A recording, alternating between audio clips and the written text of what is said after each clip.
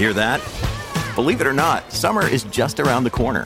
Luckily, Armor All, America's most trusted auto appearance brand, has what your car needs to get that perfect summer shine. Plus, now through May 31st, we'll give you $5 for every $20 you spend on Armor All products. That means car wash pods, protectant, tire shine, you name it. Find out how to get your $5 rebate at armorall.com. Armor All, less work, more clean. Terms apply. When you need mealtime inspiration, it's worth shopping Kroger, where you'll find over 30,000 mouth-watering choices that excite your inner foodie. And no matter what tasty choice you make, you'll enjoy our everyday low prices, plus extra ways to save, like digital coupons worth over $600 each week. You can also save up to $1 off per gallon at the pump with fuel points. More savings and more inspiring flavors make shopping Kroger worth it every time. Kroger, fresh for everyone. Fuel restrictions apply. With threats to our nation waiting around every corner, adaptability is more important than ever. When conditions change without notice, quick strategic thinking is crucial. And with obstacles consistently impending, determination is essential in overcoming them. It's this willingness, decisiveness, and resilience that sets Marines apart. With our fighting spirit, we don't just fight battles, we win them. Marines are the constant our nation counts on to fight the unknown. And through adaptable problem solving, we do just that. Learn more at marines.com. Lucky Land Casino, asking people, what's the weirdest place you've gotten lucky? Lucky? In line at the deli, I guess? Aha, in my dentist's office. More than once, actually. Do I have to say? Yes, you do. In the car before my kids' PTA meeting. Really? Yes. Excuse me, what's the weirdest place you've gotten lucky? I never win and tell. Well, there you have it. You can get lucky anywhere, playing at LuckyLandSlots.com. Play for free right now. Are you feeling lucky? No purchase necessary. Void where prohibited by law. 18 plus. Terms and conditions apply. See website for details. Welcome to the latest Autosport podcast, where we will be looking at the life of Carlos Reutemann. I'm Marcus Simmons, Deputy Editor of Autosport magazine, and I'm delighted to welcome two guests. The first is a man who was a Formula One contemporary of Reutemann's, and he's still very active today as a commentator for the GT World Challenge Europe. So he's gone from racing against the Fittipaldi brothers to raving about the Vanthoor brothers. And just a few days ago, he was reunited with the Formula One Penske PC4, in which he won the 1976 Austrian Grand Prix at the Goodwood Festival of Speed. I am, of course, talking about John Watson. Welcome, John. Thank you, Marcus. Looking forward to a long chat about Carlos Reutemann. And was it a good experience at Goodwood, getting back in that Penske? Let me just say, it was like an old girlfriend. Sometimes you've got to work your way around. On the final runs on Sunday, I felt more comfortable. And certainly, Goodwood is a hill that you have to respect. Also, the car. I mean, PC4 is a car that's owned by Doug Mockford, and very much bearing in mind, it's not a factory Penske, it's a privately owned car. So respect the car, respect the hill, look after yourself as well. Yeah. And you didn't have a beard to shave off this time after getting out of it. I had the beginnings of about a 3-day growth, but because Roger was there, I was mindful of the fact that he likes all his drivers to be relatively, I would say, clean cut, clean shaven, whatever. So when it was appropriate, I looked clean shaven. Our second guest is a veteran Argentinian journalist and the country's autosport correspondent for probably more years than he cares to remember.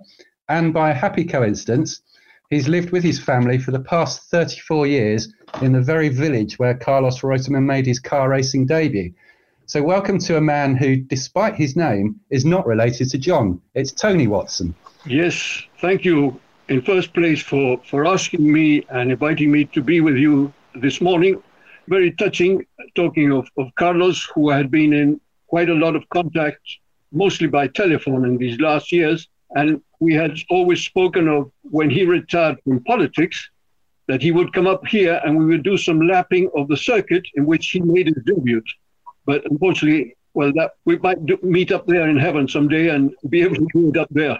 But it won't happen now. Just to start with you, really, just talking about Carlos's career in Argentina before he came to Europe, which started in 1965. And in Europe, most of the drivers would start racing in a production-based car like a Mini, or in John's case, an Austin Healey Sprite, and then move into single-seaters and perhaps make their name in Formula 3. But what was it like for a young Argentinian driver like Carlos 1965 getting racing? Well, he was about 3 years old at the time. He didn't own a car to go racing with, but there were two brothers in his native Santa Fe.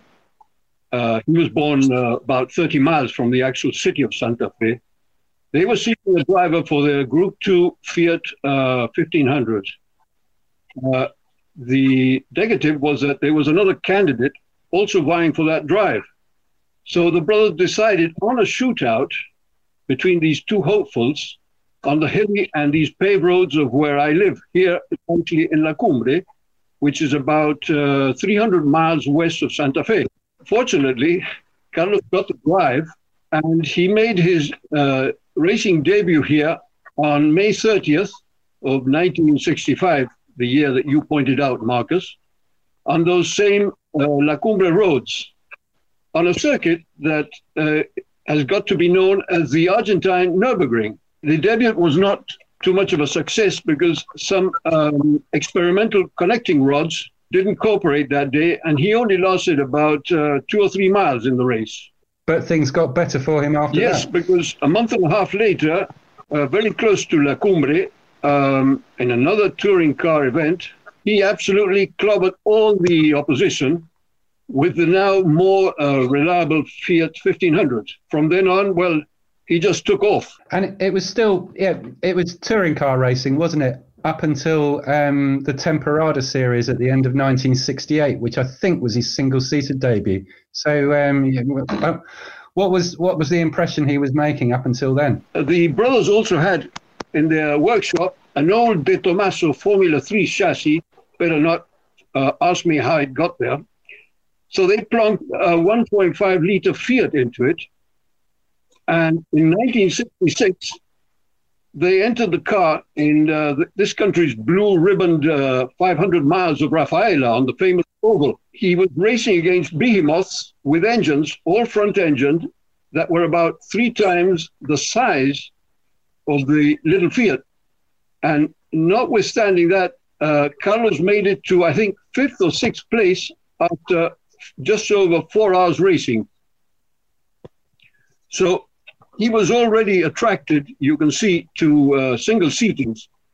And he admits to have read people like Paul Frere and Piero Taruffi's book. You know, he was always so technical about the way he went racing. So you have a good basis there. That was very much the Carlos Reutemann style, wasn't it, John? When he was in Formula One, very technical and studious about the whole aspect of it. Well, I first, I think, met Carlos would have been actually 1970 when the Automobile Club d'Argentina entered 2 Formula 2 Brabhams painted white with yellow stripes. Carlos Reutemann, managed by I would say, small-statured Hector. Now, I don't know his second name. Tony, you might know his second name. Hector Staffa. And little Hector Staffa, small in stature, but big in personality and character. And so that's when I first met Carlos. And then obviously he started Formula One in 72 and he had pole position for the Argentine Grand Prix, which I think sort of set the establishment a little bit back on their heels. But that was a very, very appropriate way to start a Formula One career in your home Grand Prix in pole position. I got to know Carlos, I suppose, drip-fed all the way through that era, 70 to my Formula One, full-time Formula One career, starting in 74, again in Buenos Aires. I have to say now, and I'm not saying it because of Tony or Carlos or Hector Staffa, but when I went to Argentina in 1974, it was an unbelievable experience. And I think it is one of the most wonderful and beautiful countries in the world. I've got a soft spot for Buenos Aires. I just love the atmosphere, the feel that the city generates. Just a magnificent country. And I think it's a great shame we're not going back to Argentina on a regular basis, because to me, it's just very, very strong and positive memories. Going back, Tony, to the Formula 2 Temporada in 1968, I mean, you mentioned, and I didn't know this, you mentioned that Carlos had already driven single-seaters with the De Tomaso. But the Temporada was when he really was able to measure himself, wasn't it, for the first time against the visiting Europeans? Yes, after about a 10-year hiatus, Argentina was trying to get back onto the international Formula One calendar. So they thought it would be a good idea to organize a 4-race program at the end of 1968, end of season sort of stuff, out of championship. And 2 technos from a privateer's team, I won't say the name of the owner of the team, but 2 very second-hand technos were offered to 2 Argentine drivers who came out of a 6-driver shootout. And Carlos, absolutely, again, he surpassed everybody in that shootout. So he and the other driver were given these 2 technos, and there was very little they could do with them because they were sort of starting money specials. However, on the last of the 4 races, a privateer Brabham BT-23C, which had been brought out by the La Razón people, which was a local newspaper, was offered to him because the other driver, had a disagreement, I think, with the owners. And that day, in the first heat at Buenos Aires, which was, as I said, the last race, in the first heat, Carlos finished 8th. And, excuse me, I've got it written down. He was 8th behind Piers Courage, Jochen Rindt, Jean-Pierre Beltoise, Joe Siffert, Trey Regazzoni, Jackie Oliver, Henri Pescarolo, and Tino Brambilla. He was, the best of the rest, I'd say, that day. In the second heat, unfortunately, the engine gave up the ghost. And, it was enough for the Automóvil Club Argentino to realize that they had, a very good candidate on their hands when they decided to, in 1969, the year before he went to Europe, they made up a team of the old Formula 3 chassis, which had been used in this country. They, again, put in some highly tuned 1.5-liter Fiat engines, and Carlos wrapped up is an underestimation, I'd say, or understatement. He absolutely wrapped up the Formula 2 championship of Argentina that year. So much so that when the Automóvil Club, as John pointed out, went to Europe in 1970, Carlos was first on the list. It's quite an interesting undertaking, wasn't it, for a team from Argentina to go to Europe? The easier way would have been to get a couple of cars run from the Brabham factory or something like that. But for a team to be set up to go to Europe was quite an interesting thing to do. There was quite a bit of mistrust referred to some managers on your side of the ocean, Marcus. That's why they decided to buy 2 brand new Brabhams and 6 brand new, what would that be, the Cosworth BDA or the FVA? That would have been a Cosworth FVA, 1.6 4-valve Ford-based engine, based on basically a standard Ford block, but with the Cosworth cylinder head and all the goodies that Keith Duckworth and Mike Costin would have generated. So 1.6, 230 brake horsepower, but based on a production-based engine. And John, you'd got your hands on the same equipment, hadn't you, for that year? You'd got a Brabham BT30 with an FVA engine, and that was your. You'd done a bit of Formula 2 before then, but that was your first proper attempt at a European season, wasn't it? Yes, that's right. I'd done Thruxton 69 in the I think it was the S6 Aero and whatever it was club. It was a car that Jackie Oliver had raced in 68, 69. It was the car, regrettably, that Jim Clark, not the actual car, but the sister car that Jim Clark was driving at Hockenheim in 1968. So anyway, 1970 was a full-on season, but it was done on a much smaller scale than the ACA because it was a family operation. My mother and father and sister were all part of it. Bought a brand new Brabham chassis, got a couple of, I think they were ex-Winkleman Racing, Cosworth Ford FVA motors, and set off with one mechanic and myself to the events. Whereas ACA was a big operation, as you'd imagine from a national automobile club of any country. And Hector was the boss. Carlos Reutemann, Carlos Reusch were the 2 drivers.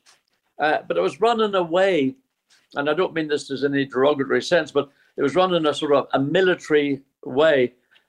I know from memory there was issues about lack of flexibility in the manner in which the team was run, which may or may not have contributed to taking a little bit of time for certainly the prowess of Carlos Reutemann to come through. So it was run very much by Hector Staffa, and look, the cars looked immaculate. It was great to have them, but it was later in the year when I think then the reality of that you can't just stick to the script. You have to go off message sometimes to get the best from your team, your car, and your driver. I mean, he did have some good results, didn't he, Tony? I mean, there was third in his heat at Crystal Palace. He had a pole at Hockenheim in a non-championship race, but which still had a good entry. And then got some points back at Hockenheim just before the end of the season with a team that was very much an entirely Argentina crewed, wasn't it? Yes, I think as the season, advanced, things, they found themselves more at home. They had to miss the opening Formula 2 round of 1970 at Thruxton because the cars weren't ready. So the debut, I think, was at Hockenheim on the precise date of his 28th birthday. What a coincidence. Where he had that misunderstanding with Jochen Rindt, I think, at the end of that long return straight, returning to the stadium sector, in which I think Rindt was dumped off the track, and I think he had some very strong words towards Carlos at the end of the race or after that first heat. But I think the season from then on, went frankly quite upwards. Things got better. And in 1971, I think he was second behind Ronnie Peterson in the championship. Before that Formula 2 season in 1971, he did a couple of interesting things back at Buenos Aires, and he had an outing in the 1,000 kilometers in a Porsche 917 with Emerson Fittipaldi, and then he made his Formula 1 debut in what was then the non-championship Grand Prix in the McLaren M7C run by Curie Bonnier, and that was quite an old car by that stage, wasn't it? Been raced by Bruce McLaren in '68, John Surtees in '69, and a very good performance to finish third on aggregate behind Chris Amon in the Matra and Henri Pescarolo in the Frank Williams March. I remember him saying that he absolutely loved that McLaren. He said that the additional power from the Cosworth DFV compared to the FVA gave him a feeling of safety or security when negotiating the really fast corners. That extra power sort of helped him, he said, to get out of difficult positions.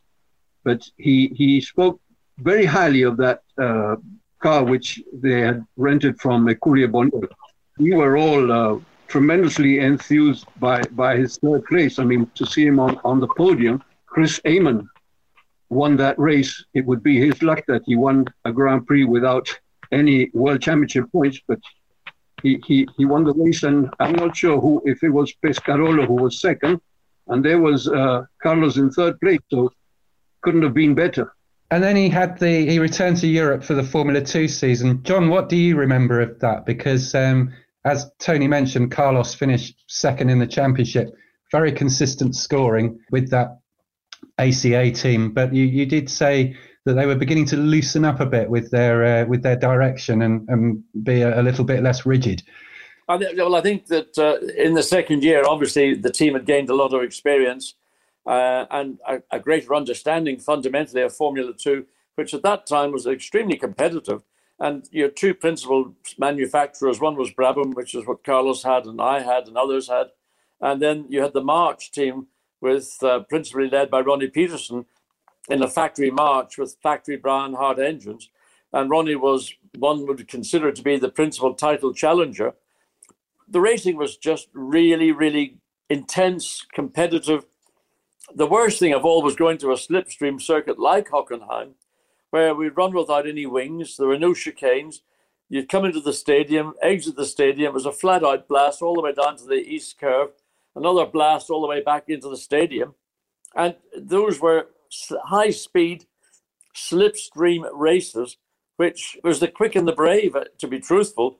But to go back to the comment on the question, I think that over the second season in 1971, the team enabled Carlos, in particular, Carlos Reutemann, to display or illustrate his ability and skills and to move onwards and upwards within the world and family of Formula 2.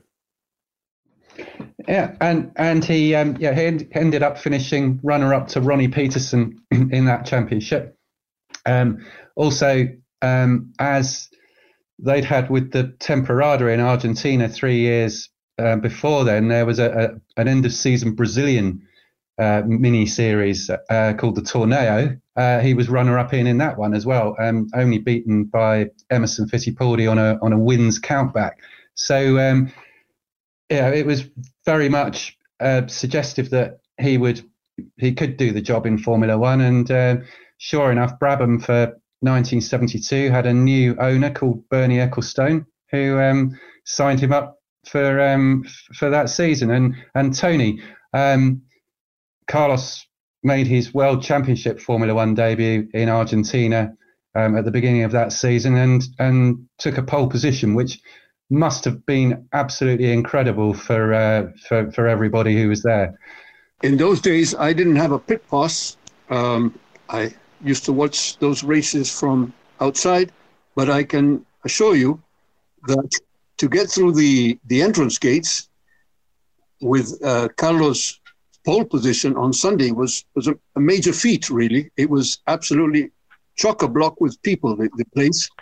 Lovely to see it again. That pole position was a bit unexpected, but there's another car in which he stated that he absolutely felt very much at home with I think it was called the Lobster Claw BT34. They didn't quite get the TAS strategy very well because the car, he might have led the first meters, but I think Jackie Stewart was into the lead shortly after, and then Emerson got past him 1 or 2 laps later. And the car I think he fell to 7th place eventually, much to the lament of all of us, really. But he had certainly made his mark with that pole position on Saturday afternoon. And he also had a third season in Formula 2 that year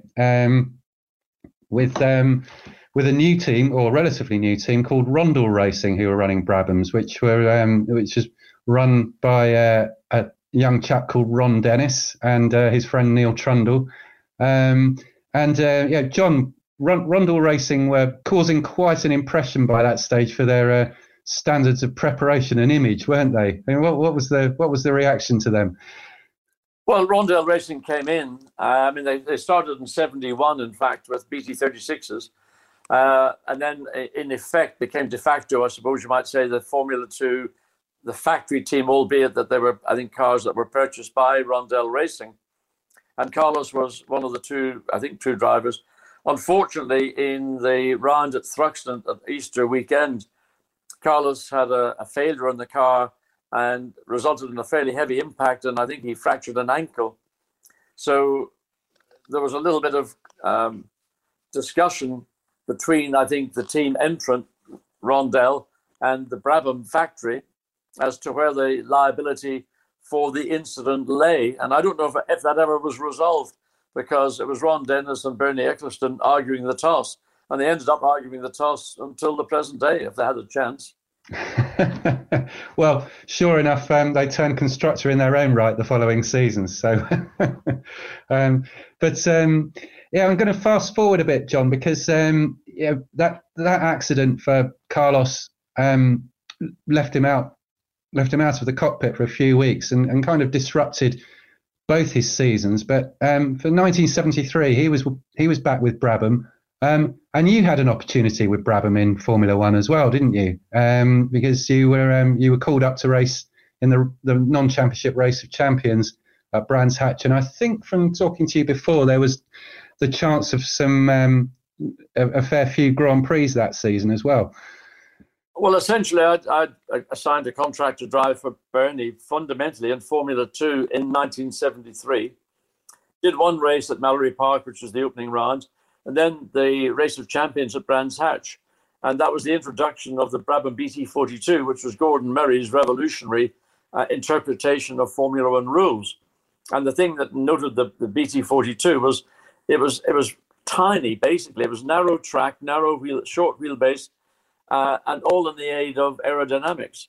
And Gordon had designed what I would call a revolutionary car because it had that sort of triangular-shaped monocoque. Nobody had done that previously. So there were a lot of new developments coming with the car. I was asked to drive it at Brands Hatch as a non-championship race.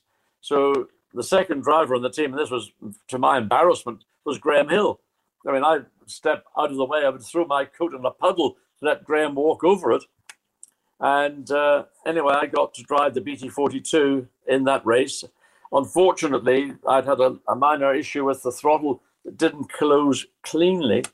Coming into Stirling's corner, slow left-hand corner, the throttle didn't close and the car ran on, got onto the dirt on the outside of the track and struck the railway sleeper barrier, which in itself was not a major accident, but the construction of the car and areas around the front suspension resulted in the front of the car turning 90 degrees, and my leg went with it. So I got a double compound fracture of my right leg, and the car was in a pretty poor state. The upside of all that was that Brabham recognized that there was an area in that part of the construction of the car that needed to be strengthened.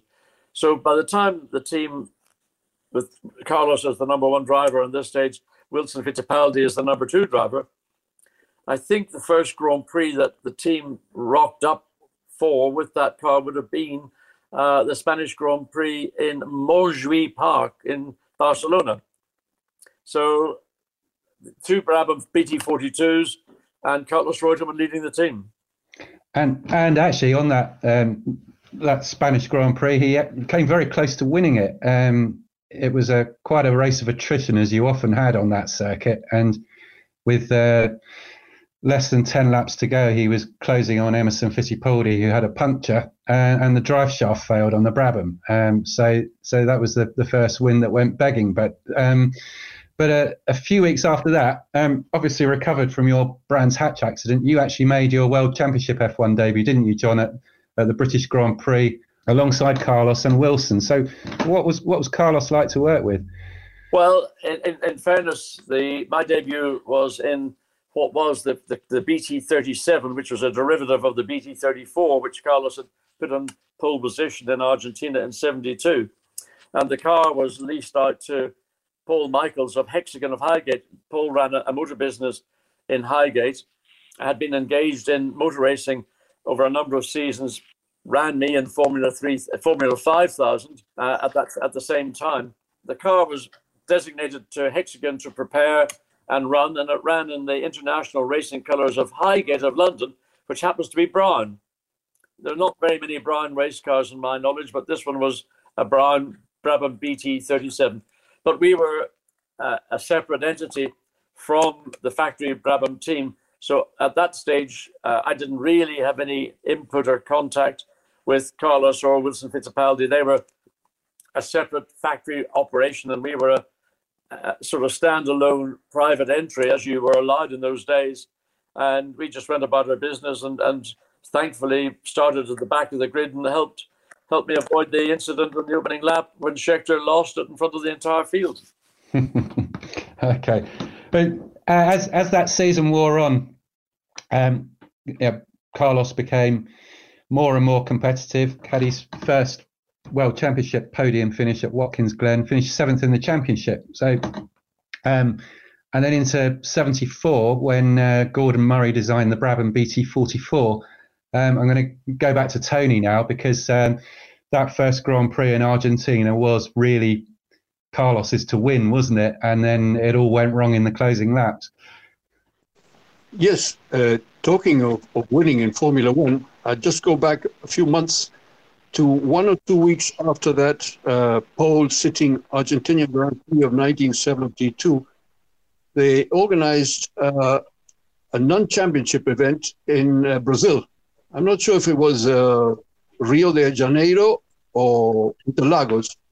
It was Interlagos. Carlos again drove the BT-34, and that is what you could call his first Formula One victory, although it was pointless. Well, I think he made a point there by winning it over quite a good field. Fast forward a year later, and or 2 years later to 1974, and well, yes, that was a major. Carlos, I think he didn't tell me about it, but I read about it that he could see the actual cup of that 1974 Argentine Grand Prix. The night he could practically see it in his dreams. He couldn't quite make out how the car had run out of fuel. Many people stated or thought that the fact that its airbox over the engine, it got loose towards the end of the race, and some people started thinking that that had led to a larger fuel consumption, but it had nothing to do. Apparently, they hadn't quite filled the fuel tank to the rim prior to the start, and that's what ended up meaning that he.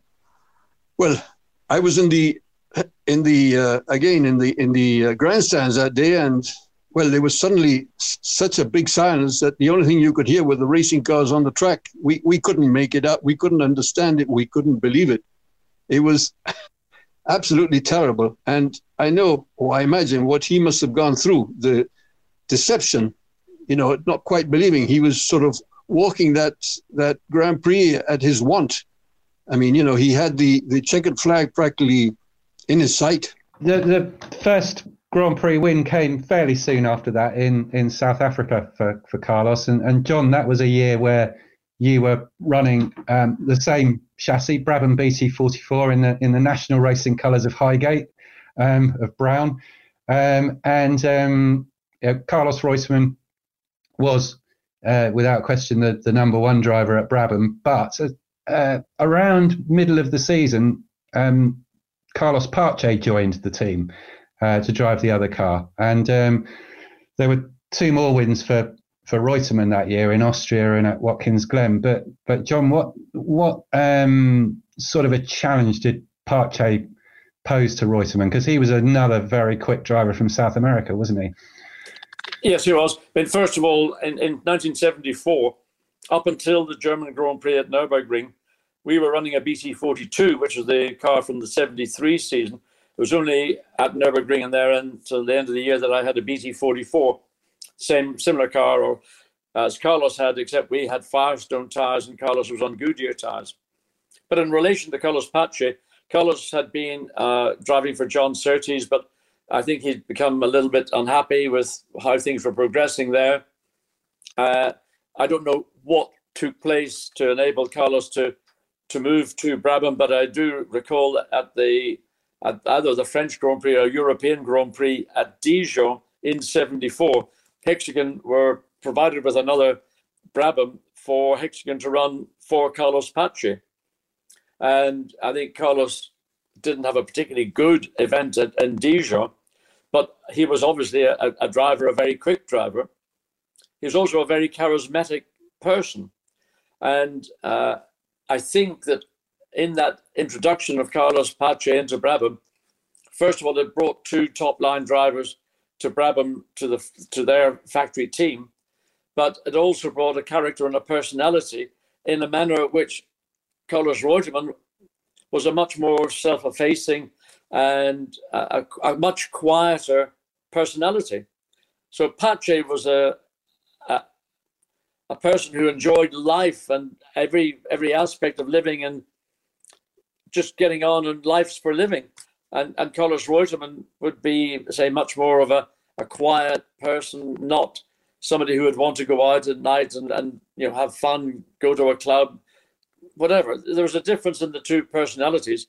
But in terms of ability, there was not a huge amount of ability, except that Carlos Reutemann, by being the incumbent in the team, certainly in 1974 would have had the advantage But by the time 75 came around and Gordon had done an update on the BT44 into the BT44B, then I would say both Carloses knew that each was a challenge to the other. And in fact, Carlos Pache won the Brazil Grand Prix in 75 in a BT44B. Yeah, I mean, they were very evenly matched in 75, weren't they? I mean, Carlos Reutemann finished third in the championship that year. And you mentioned the win Carlos Pache had in Brazil. Carlos Reutemann had one win as well on the Nürburgring Nordschleife. It was a much more consistent season, but the actual frontline pace seemed to drop away slightly, didn't it? With the resurgence of Lauda and Ferrari, and Emerson Fittipaldi and McLaren still being very strong that year. Well, it's difficult to judge. I mean, Nicky was the dominant driver ultimately in 75 and 76. Other than, in the accident at Nürburgring, then that took the championship away from him, and McLaren stepped up to the plate with James Hunt, and James did a great job in that second half of the year to take the championship away in Japan. So I still believe that the Brabham was the equal of any of the cars out there in terms of its overall performance. I tell you what, I wish I'd been in a BT44B in 1975, because I think I could have won races, because I think the car was consistent and quick enough to do so.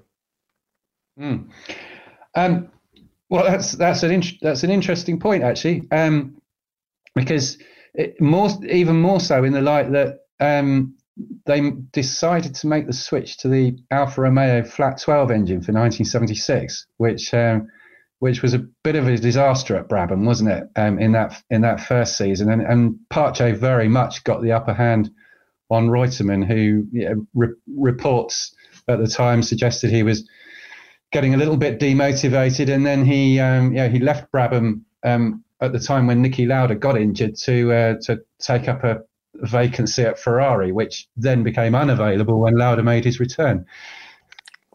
I mean, the switch to Alfa Romeo Motors was a commercial reason. Bernie had paid more or less all the running costs of running Brabham for 3 or 4 seasons, and bringing in a manufacturer. And remember that Alfa Romeo had a flat 12 engine.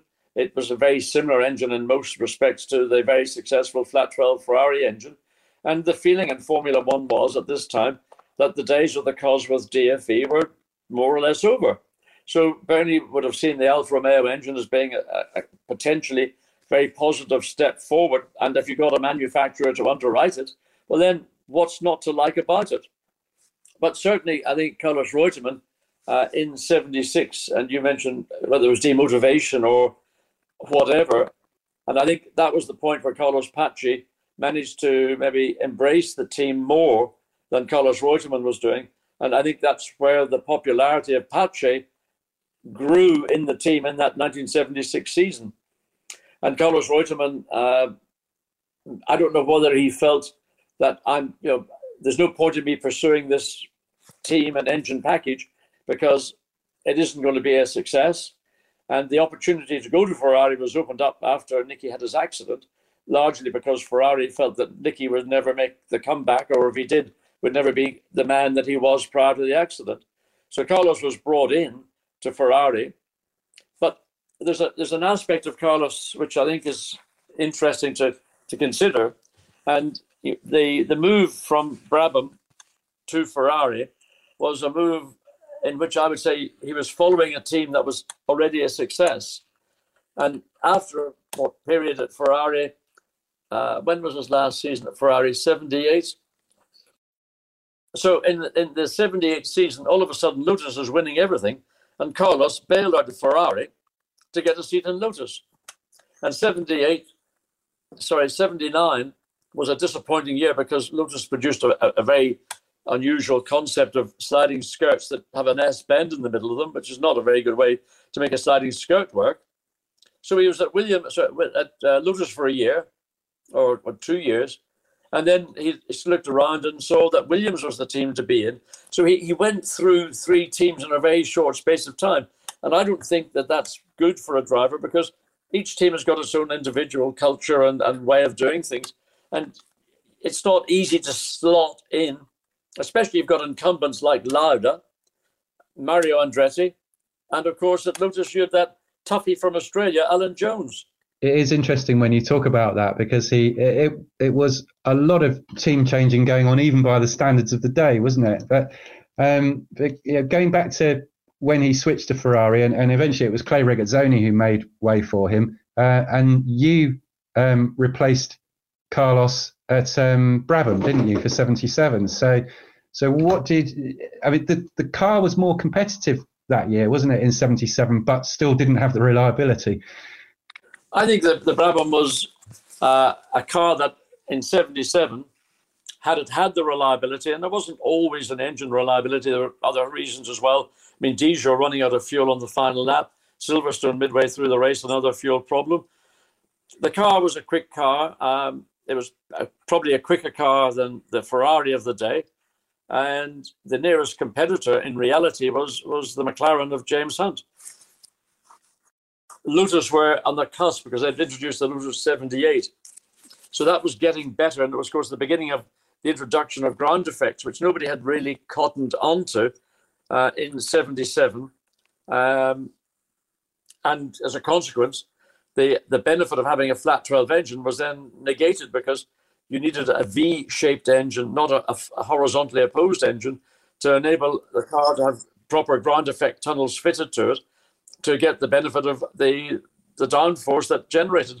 So all of a sudden, the cars with the engine was given a new lease of life, because it was the perfect configuration. And Brabham and Ferrari were sort of lumbered with a flat 12 engine, in itself a very fine piece of engineering, but not good enough to challenge in 1978 Colin Chapman's Lotus 79, which wiped the board with the championship. Yeah, and the other aspect, John, in 77 was just the sheer psychology of it, wasn't it? And you've told me before that Nicky said words to the effect that he was going to destroy Carlos at that team, and very much set out to do that. Well, I've got experience of Nicky. We were teammates on 2 different occasions, and he was upset that when he made his return to Maranello, that it was more or less made clear that Carlos was going to be the lead driver. And Nicky was sadly tenacious and very, very focused, to say the least. And I know there was a test, maybe at Maranello or something, and Carlos had gone out and set the car up and set a time. And Nicky then got into the car and came back and said, "Oh, the car's shit. Do this, it'll be quicker." And of course, it turned out that he was right. And Nicky then very quickly reestablished himself as the number 1 driver in the team. Albeit, I don't think there was a contract that stipulated who was number 1 and number 2. But actually, you don't really need a contract unless there's specific issues that need to be dealt with, because the manner in which Nicky was able to work and has worked all through his motor racing career was very, very effective. And, it's easy to beat a guy on a racetrack. It's a lot harder to beat him away from the racetrack. And that's where Nicky did all his good work, was away from the racetrack, and created the facility and the situations that enabled him then to go out and win another championship in 77. And then he walked away from Ferrari for 78 and joined you at Brabham. And Carlos at Ferrari was joined by the young Gilles Villeneuve. And it seems that that Villeneuve was the teammate with whom Reutemann got on best during his F1 career. And it was also his most successful year as a driver in terms of Grand Prix wins, if not his championship position. 3rd only behind the Lotuses, which, as you've mentioned, were dominant. The other interesting thing was that they were on the Michelin tyres, which only Renault had used up to that point. So how important was that, the Carlos Ferrari Michelin thing? It sort of made them fairly unpredictable that year, didn't it? Well, I think the reality is that Michelin came in with radial ply tyres, where Goodyear at that time were still running a bias or a cross ply tyre. And while Goodyear made really excellent race tyres, I think that Michelin moved the technology game forward. And in effect, what, in my view, it did, certainly, forget about Renault because they were in the infancy of developing turbocharging, But what I think it enabled Ferrari to do was to remain competitive. Let's say, had they been in Goodyear in the 78 season, I don't think they would have had the results that they had by being on Michelin. So I think the tire was a sort of a filler to having virtually no ground effects, because the car and the tires work very harmoniously. And I mean, certainly, Silverstone 78, Carlos won. I can't remember any of the other events, but certainly Brands Hatch stands out. So the car on Michelin, with Carlos as the lead driver and a young, unbelievably quick Canadian, chomping at his bit. I mean, he also won the other races that year were Rio, Long Beach, and Watkins Glen. But then Ferrari were bringing Jody Scheckter in for 79. Carlos went to Lotus for a season. And what is quite easy to forget is that after the first 6 or 7 Grand Prix that year, he had the second highest number of points in that Lotus, behind only Jody Scheckter, but then didn't score again. And then, as you mentioned before, the Williams became the car to beat later in 79, and he joined them for 1980. But that was a proper mismatch, wasn't it? Carlos Reutemann and Alan Jones together as teammates. Well, I don't know why it should have been a mismatch, but going into Williams at that time with Alan Jones as the incumbent driver, it's a bit like walking into the Lion's Den. I mean, Alan Jones is a very, very good race driver. I mean, race driver, not just driving a racing car, but he is in himself a surly personality. And I mean, Alan has been known to, if he wants to win an argument, he'll use his fists. So also, if you take the position that Alan had established himself within the Williams team, Patrick Head and Frank Williams, they loved him. They loved that sort of personality and character. And Carlos came in, and there are lots of occasions when Carlos would out-qualify or maybe would have outraced Alan. But I do believe there was something in a contract which Carlos, I think, signed, wherein if he had a lead and Alan was within 12 seconds or some time zone anyway, that Carlos then had to defer to Alan to let Alan win the race. And I think that was a bone of contention for both drivers. But I suspect that the kind of home that Carlos would have been most comfortable in would have been a less British bulldog style, cat and bird's eye, Patrick Head, running it like a military campaign, and Frank, who was, pretty mercurial in running his team as well. And I maybe feel that Carlos would have benefited from a little bit more passion or emotion or an arm around the shoulder at occasions when maybe he was not achieving what he felt he could achieve. But he still had that fantastic 81 season, didn't he? With two World Championship wins, one in Rio where he didn't obey the team orders, one at Zolder, which he won from pole, and not to mention the South African Grand Prix at the beginning of the year at Kyalami, which he won extremely well in tricky conditions, but it never counted for points because that was the first race of what was going to be Bernie's breakaway series, wasn't it? But those were turbulent times, weren't they? But do you think Carlos deserved to win that 81 championship over Nelson Piquet, or do you think it was only his fault for throwing it away? Well, I think I don't like to use the word deserve. I think it sounds as if you didn't succeed, but you deserve. In my opinion, Carlos had done everything he should have done or could have done to win the World Championship in 1981. But when we went to Las Vegas, there was something that didn't seem to click, particularly in the race. And I remember in the race, because I caught and overtook him, I've never seen a driver looking in his mirrors as often as Carlos was doing. He seemed to be looking backwards rather than looking forwards. Now, I've had conversations with Carlos's friends, Peter Windsor in particular, who has got chapter and verse on what he thinks was the reason why Carlos didn't succeed. And there was some issue about some kind of changes that were made between qualifying and the race. And Peter will go on about it as long as there's day and light. I don't know the true story. And tragically now, Carlos can't tell us it either. But in my view, Carlos would have been the more rightful champion than Nelson Piquet. Piquet, to say he lucked in is not fair either. He did what he did to win the championship. He became the 81 world champion. But I think that Carlos would have been, in my mind, the more rightful world champion. But without going back over the history books and looking at every individual race and analysing what took place, I can't say. But there was one event which I think stood out in that season. It was in qualifying when Carlos put the Williams in pole position at Monza. And it was one of those laps that you could say it was a lap of the gods. It was just a sensational lap where he found the speed or what he did to get the speed. I don't think anybody really understood. But it was that kind of performance that Carlos had the capacity to deliver.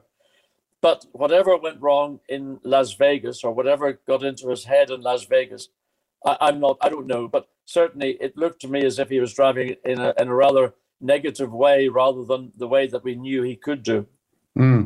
Yeah, it was second on the grid at Monza because René Arnoux had the Renault on pole, but Reutemann did a 34.1, and the next quickest Cosworth car was a 35.3. Alan Jones, his teammate, and as you say, incredible around a circuit like that where you wouldn't have thought there'd be many places where the driver could make much of a difference around there. There's not an awful lot, but I mean, if you just got everything absolutely spot on, if you got your tyres prepared correctly. I mean, in those days, again, I don't know whether Williams were running on Goodyears or running on Michelin. I think they may have been on Goodyears. So Goodyear had a very good qualifying tyre, but then Alan Jones would have had the same tyres. Just maybe the touch and feel that Carlos had at a high-speed circuit with a low downforce configuration gave him that advantage, where maybe Alan with a higher downforce circuit and, a different aggressive style of driving, maybe that would have given Alan Jones an advantage on that style of track. But whatever Carlos did, I mean, I know that in terms of his performance, it was a major standout performance. Yeah, you mentioned Goodyear and Michelin actually, and that was something I wanted to touch on because of the politics in F1 at the time. Goodyear had pulled out for the 81 season, then returned for the French Grand Prix in the middle of the year with Brabham and Williams. And then I think picked up Lotus and Tyrrell during the second half of the season. But it was at that point where Reutemann's performances seemed to drop off, especially relative to Piquet and Brabham. So was he more of just from your impressions, would he have been a driver who suited the Michelin better than the Goodyear at the time? I mean, he was renowned for being very precise, wasn't he? And quite methodical with his driving.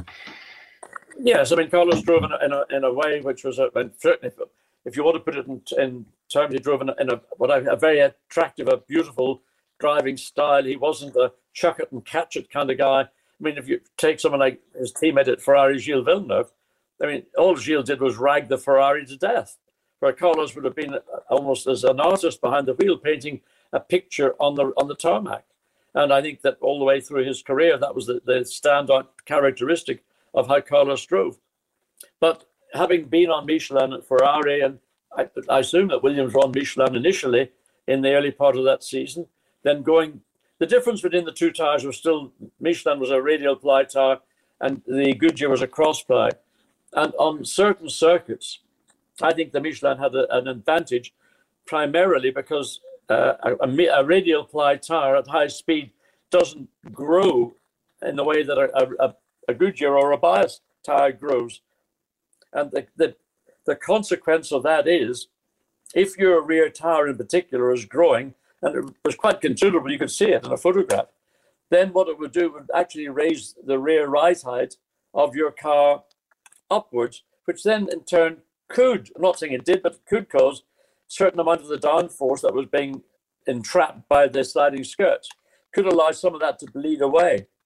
And it's only a theory. I don't know whether there's any validity in it, but I just wonder, had that anything to do with a confidence factor that maybe he didn't enjoy how the Goodyear tyre on a very high-speed circuit would have performed. And having said that, he did that blinding lap at one of the fastest circuits in the world, at Monza. It's one of the ultimate what-ifs, isn't it? And going back to Tony, what was the feeling in Argentina when that Las Vegas Grand Prix happened in '81, and it looked like Carlos was odds on to win the championship for most of the season. Then it slipped through his fingers right at the end. Yes, we were all very hyped up, as you can imagine, Latin temperament and all. But I think we never could quite make out what really happened. I mean, he was very not wanting to say, to talk much about that after leaving Las Vegas that afternoon. And well, I think his team has expressed their point of view. It all depends on from what point of view you want to see it. There was, a tremendous feeling of deception here, because I think he arrived at Las Vegas with some points ahead of Piquet, and we sort of, I don't know if we gave it for granted, but he had led the championship, I think, most of that year until that. I think what influenced a lot was I think he crashed the chassis he was meant to race in Las Vegas on the Friday or the Saturday. And from that moment, it all seemed to fall apart. But I'm not very much on the ball first to exactly what happened that afternoon. It's very difficult to point out. I mean, for an outsider like most of us fans were in those days, what exactly happened? And he, as I say, was never outspoken about the subject. A few months later, obviously, political problems were getting very serious in Argentina, especially against us in Britain. Carlos had he'd been thinking of retiring, hadn't he, at the end of 81, but then came back, did the first 2 races of 82, and then retired. I mean, these were difficult days in Argentina, weren't they? And someone like Carlos probably could have lifted the mood of a country. But how disappointing was it when he finally hung up his helmet after the Brazilian Grand Prix that year? Well, if you think that after Fangio's retirement in 1958 until Carlos' inception or entry to Formula One in 1972, 14 years later, was a long period. Well, none of us or none of the country's fans, wanted him to retire because, well, he had been so close to the championship the year before, and it was always so nice to have someone like him representing us down here. So when he announced his retirement, well, the mood was very glum. Everybody said, well, if he's done the first 2 races of 1982, why can't he continue? And if you realize that at the end of that year, the driver who entered Williams, who was Keke Rosberg, won the championship, well, there was even more grief because one thought, well, that could have been Carlos's championship finally. Mm-hmm. John, do you think Carlos could have won the championship in 82 in a Williams? Well, Keke Rosberg won it, and I was in the final Grand Prix of the year, the principal challenger. I had to win that Grand Prix and I finished second, and Rosberg finished in 5th place. And I think that I'm not persuaded that Williams was the team that Carlos necessarily was most comfortable in. And maybe he would have been a happier player in a European team rather than a British team, or maybe somewhere like Ferrari. And remember, in 82, Ferrari had arguably the best car of the year. There are 2 drivers that could have won the championship. And I've no doubt if Carlos had been in a Ferrari in 1982, he would have won the championship because he wouldn't have done the things that Villeneuve did or Pironi did. Again, a massive what if, isn't it? Now, I want to just fast forward a couple of years, John, to the Nürburgring in 1984. There was a race for Mercedes saloon cars, and Ayrton Senna was famously won that race against who we might regard as the establishment. You were in it as well. Bearing in mind, Carlos had been out of racing for a couple of years. He qualified second behind Alain Prost and ahead of Ayrton. And then in the race, Senna won it, Niki Lauda second, and Carlos third. when that must have been a really funny race to take part in, and also quite a good performance from him after a couple of years out of serious competition. I mean, it was a race which was a publicity event for the Nürburgring, but likewise for Mercedes-Benz, and they gathered the great and the good, and of course Senna was the interloper, one might say, amongst those. Senna went there to win that race, and he was hell bent that he was going to win, whichever he did. I mean, he defined curb hopping in a way that I'd never seen it before. And as regards the rest of us, well, it wasn't going to make or break our reputations. In fact, I was overtaking Lauda and made a mistake, and of course the cars had ABS brakes, so it didn't function the way. Doesn't matter what I did. Carlos, Niki, and Senna, that was the top three.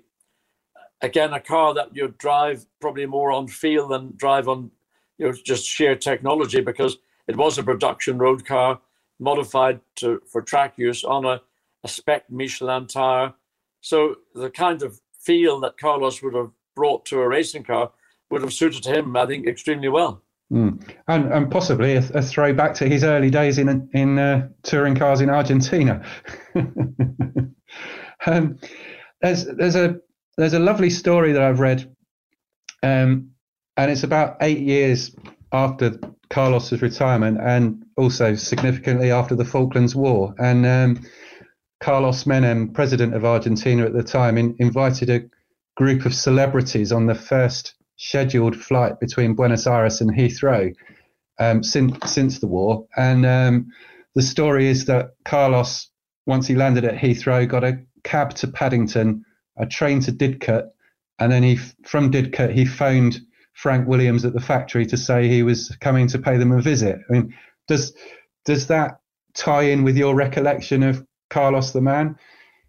It doesn't particularly. I wasn't aware of the story. I suppose maybe it was the last team in Formula One he drove for. Remember, this is at a time when Frank is still an active member of the team. He hadn't, the accident that paralyzed him didn't happen until 1986. So Frank would have been, I'm sure he was more than welcoming. And I mean, in terms of what happened between the two nations in 82 is a different issue to what would have been the relationship between Carlos as an Argentinian and Frank as a Brit. I don't think there was any sense of animosity whatsoever. Those are political national issues. And I don't even think that the reasons why Carlos decided to stop had anything to do with what was going to take place down in the Falkland Islands. It's just, I think the two things, as far as I'm aware, are totally separate. What do you make of that, Tony? I mean, and also by the time of that nice little story that I mentioned, Carlos was very much a politician by then, wasn't he? Yes, I think it was about 1991. I think he was about 49 years old by then. President Menem asked him if he would like to enter politics, and Carlos said yes. When he said yes, the feeling for many of us, it was like a breath of fresh air when he entered the political arena here. I'd say that there are three words that start with H that you could apply here. First one was his honesty. Carlos was an example of honesty. The second one was his hands-on approach when he was vying for the first period of governorship of Santa Fe, because he was the sort of person that when he was told there was a problem in his province of Santa Fe, he wouldn't rely on what people told him. He would go there, grab his car and drive to the place and talk to the people. And that's something that, not sure if in the rest of the world, but maybe it's not so typical in other parts of the world. And the third word, starting with an H, which made him such a success in politics, was he was such a hard worker. I think that comes from his days as at his father's camp, farm. He knew what a long day's work was. So he really put those three words that I've just said really into effect. And I think that what must have helped him a lot was that the difficulties and the high-pressure environment of 8 years and 2 Grand Prix in Formula One, that must have been very good training ground for him for the rough and tumble life of politics. So I'd say he was a very successful and popular politician down here.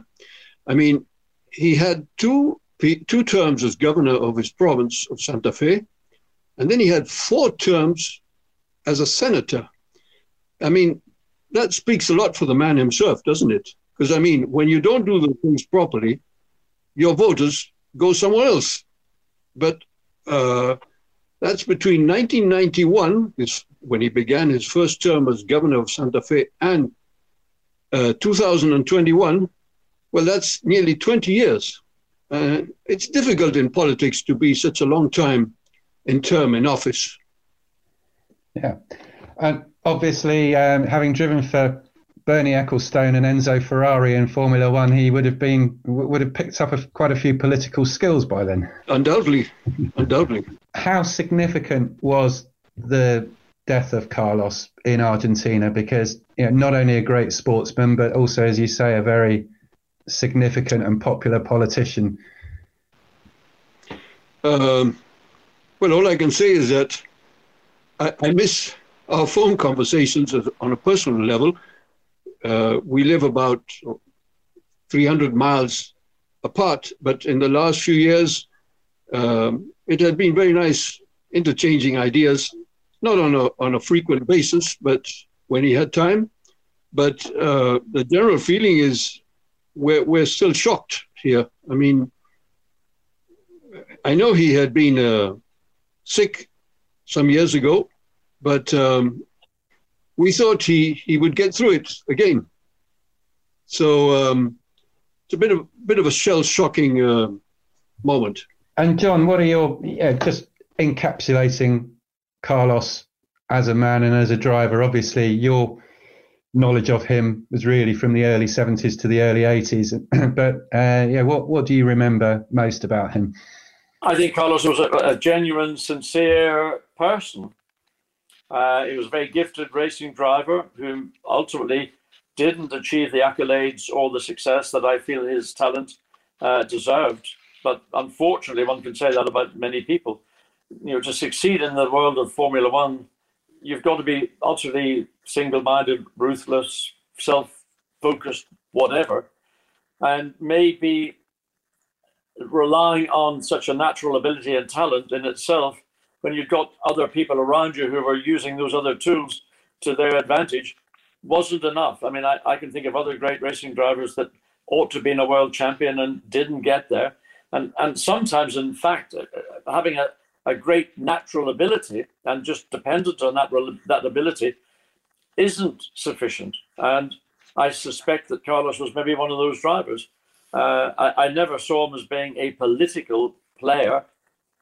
Undoubtedly, he would have working for Bernie or working for Enzo Ferrari, he would have seen it. But I don't think he enacted personally any of those games or tricks that would have taken place in and around the teams he was involved with. Guys, thank you very much for coming on. Really appreciate that. And John, thanks for your input. It's been really great to have you on. Tony, thank you very much as well.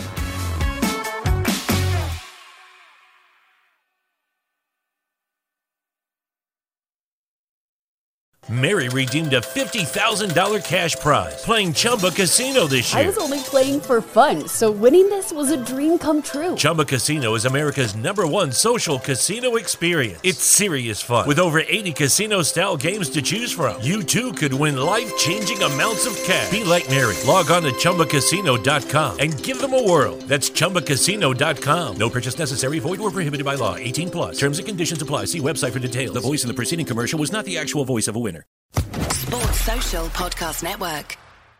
Hello, it is Ryan, and we could all use an extra bright spot in our day, couldn't we? Just to make up for things like sitting in traffic, doing the dishes, counting your steps, all the mundane stuff. That is why I'm such a big fan of Chumba Casino. Chumba Casino has all your favorite social casino-style games that you can play for free anytime, anywhere with daily bonuses. That should brighten your day a little.